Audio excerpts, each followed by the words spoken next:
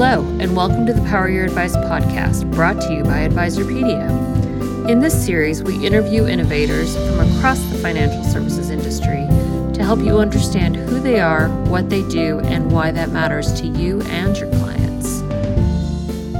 Hi, it's Steve Gresham. Welcome to the podcast. We're here talking with a special guest, Phyllis Gresham, my mother, who is bit of an expert on the family conversation, and we're talking today about the moments that matter. So first, Mom, welcome. Thank you for having me. Oh, it's my pleasure. My pleasure. So why don't we start with the one that I think you are an expert on, which is adults who want to age in place. Exactly. What would you like me to tell you about it? So when you started thinking about that, you and I talked about it a few years ago, and I said, are you okay in your house? Maybe tell a little bit about why you felt okay with that. And then... that's very easy to do, because I did think that by planning ahead, we could stay in our home, having given the fact that we had all kinds of pieces in place to take care of everything from I was unable to do the yard work, people to do the yard work, people to clean the house, people to take care of the roof, carpenter to take care of any incidental issues that happened in the house. I really thought that it was pretty well all covered. And you, for the most part, financially, you have always been thrifty. And even though you had been there living in Sanibel since 2004, up until a few months ago, you had annuities that were covering your income from the various universities that Dad worked for, plus his New York State pension. We worked for New York State, State University of New York. So you had actually, from a financial perspective, you had manageable expenses and you had more than sufficient income from those annuities. So financially, you were in good shape. Yes. And I think that I had enough practice with that to see that it actually was working. Right. So every month, as we talked about, as long as there was more money in your checking account at the end of the month than there was at the beginning of the month, then there really wasn't anything to be worried about. Correct. But that's not the way things worked out. When you roll into September 28th of last year, correct, Hurricane Ian comes sliding across the Gulf of Mexico and pounds Sanibel. Correct. With a lot of mini tornadoes. And so now you are facing, first you had to evacuate. I did. Not everybody on Sanibel Island evacuated. No, there were 1,000 people who stayed, much without exception, unfortunately. And so an awful lot of those people were quite old. They were, and they thought that it would work. And so when you think about aging in place, and the comfort of being in your own home, that's a familiarity. And they maybe took it to an extreme, right? That they would feel they would rather be. And actually, I think that they probably didn't think that it was a hurricane, that it was going to be a hurricane unlike any that had happened there for probably 100 years. Right. So why not tough it out? Exactly. So you evacuated, you were able to get to higher ground. And then from there, it just wasn't the plan. It wasn't, because unlike other hurricanes, we weren't able to return. There was no going back there for pretty much 3 weeks.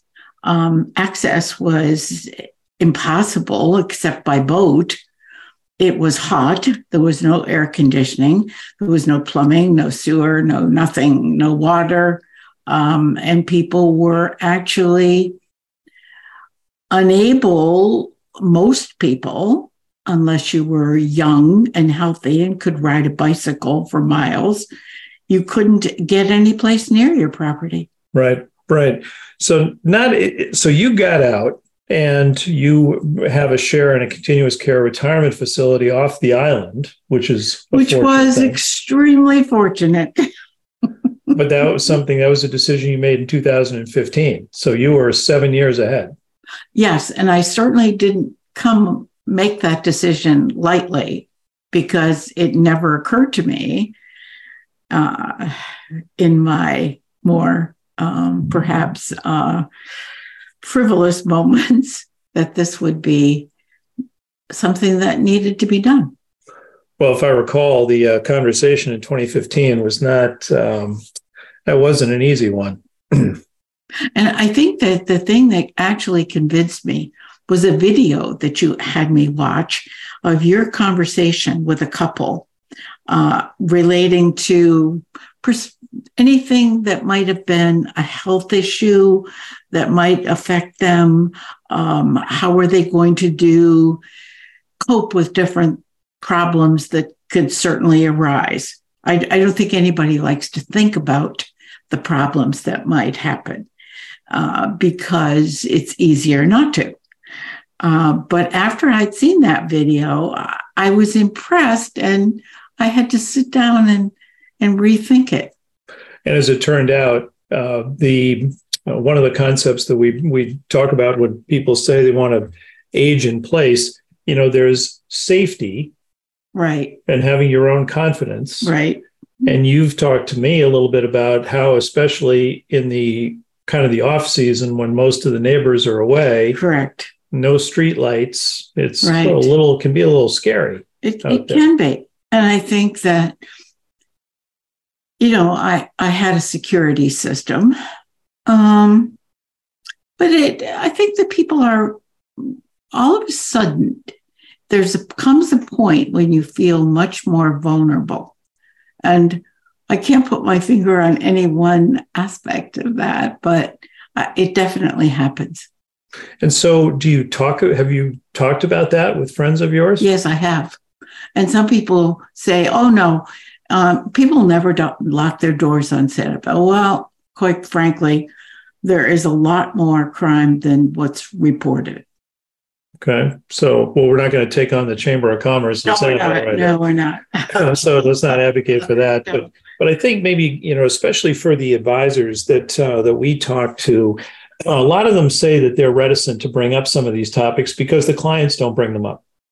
Well, I think it's important, very important, for people who may not have ever really had it put to them.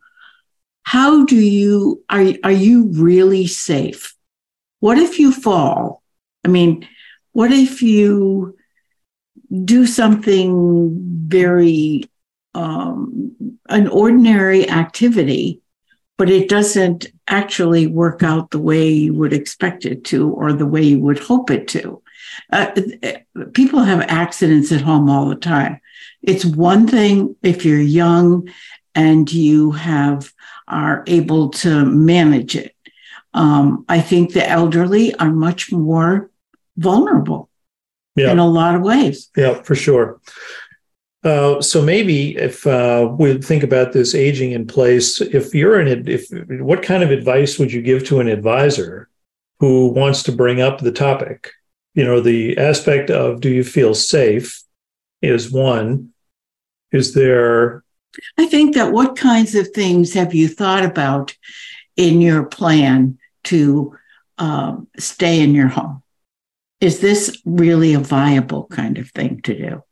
And and have you listed them? Do you have contact numbers? Do you have people in place that can come and do the things that you need to have done? Do you think what makes you think that you're going to be safe? Right.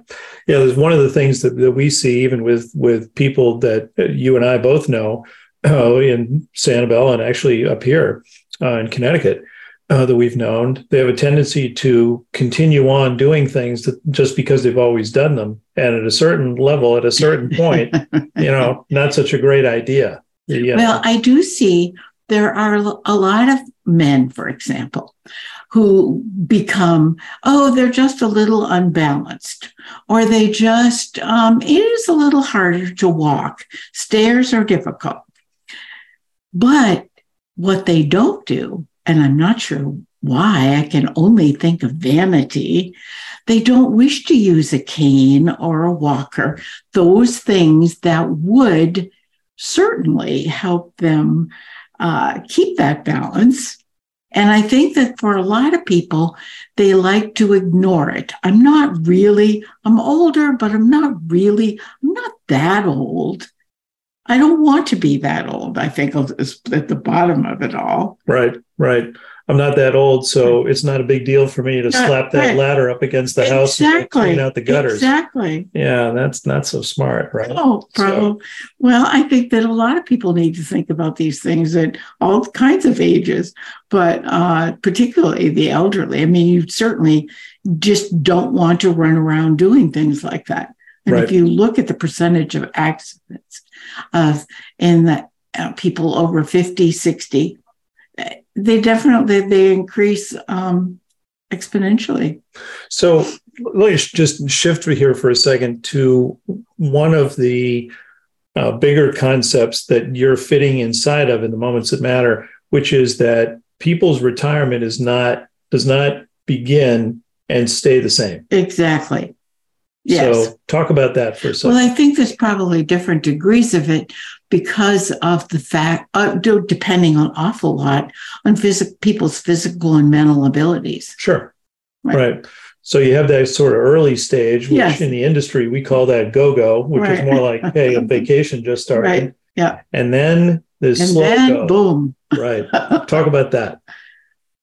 You want to know more about the boom or the? Well, yes. How does that moment arrive where all? Well, I had a friend.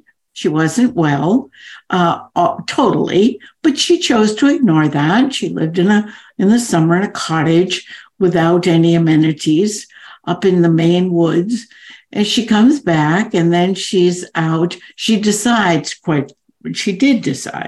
that she could ride a tricycle. So she's out on her tricycle and boom, she has a stroke. Well, fortunately, she's riding with someone, and it is a tricycle. She does, however, fall off.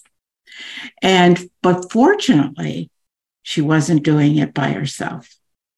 And so her friend was able to muster the necessary aid. And now she is way at the other end of the spectrum. Right. And what's her headset like? What changed her in that scenario? Did she do anything any different to accommodate it? Well, yeah, she's in an assisted living, having just gotten out of a long-term care medical facility. And she doesn't have the use of one side.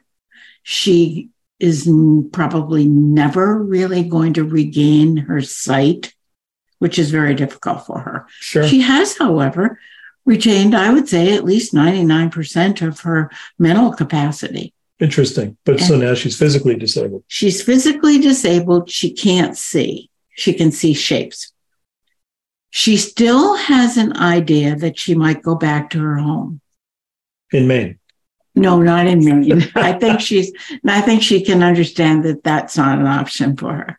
But I think she thinks that perhaps she could go back to her place on Sanibel. And she has some family, which of course is a huge part of all of these scenarios for people who don't have anyone to discuss it with and who may have been, and I do know someone who just recently lost their husband. She's probably still in her 70s, but she never did anything on her own, as far as I can tell. And all of the decisions, including what she watched on television, it seems, were made by her husband. She's totally ill prepared to use any technology. Like? Her computer. Okay. Her television to a certain extent.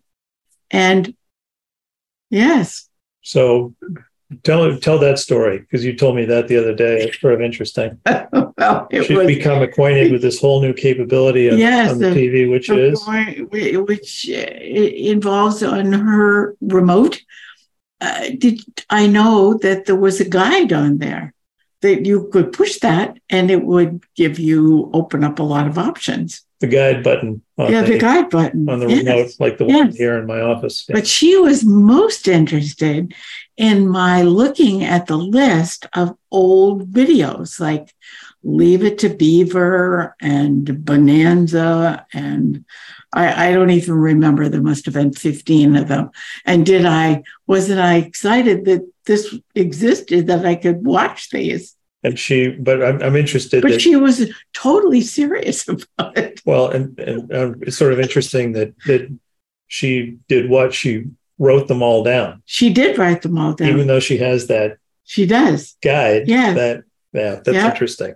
So that's adjusting. That's adjusting to being able to stay. That's a major adjustment. So just for the end of this particular segment, maybe what's your advice for people who are in their home, kind of would like to stay there, but not so sure? I think the first thing is for them to be able to tell you how they prepared to do this. What if you slipped in your kitchen or you fell in the shower? All those things that make the shower safe or the kitchen safe or the stairs, the railings, the chairlift, the whatever. How about implementing some of those?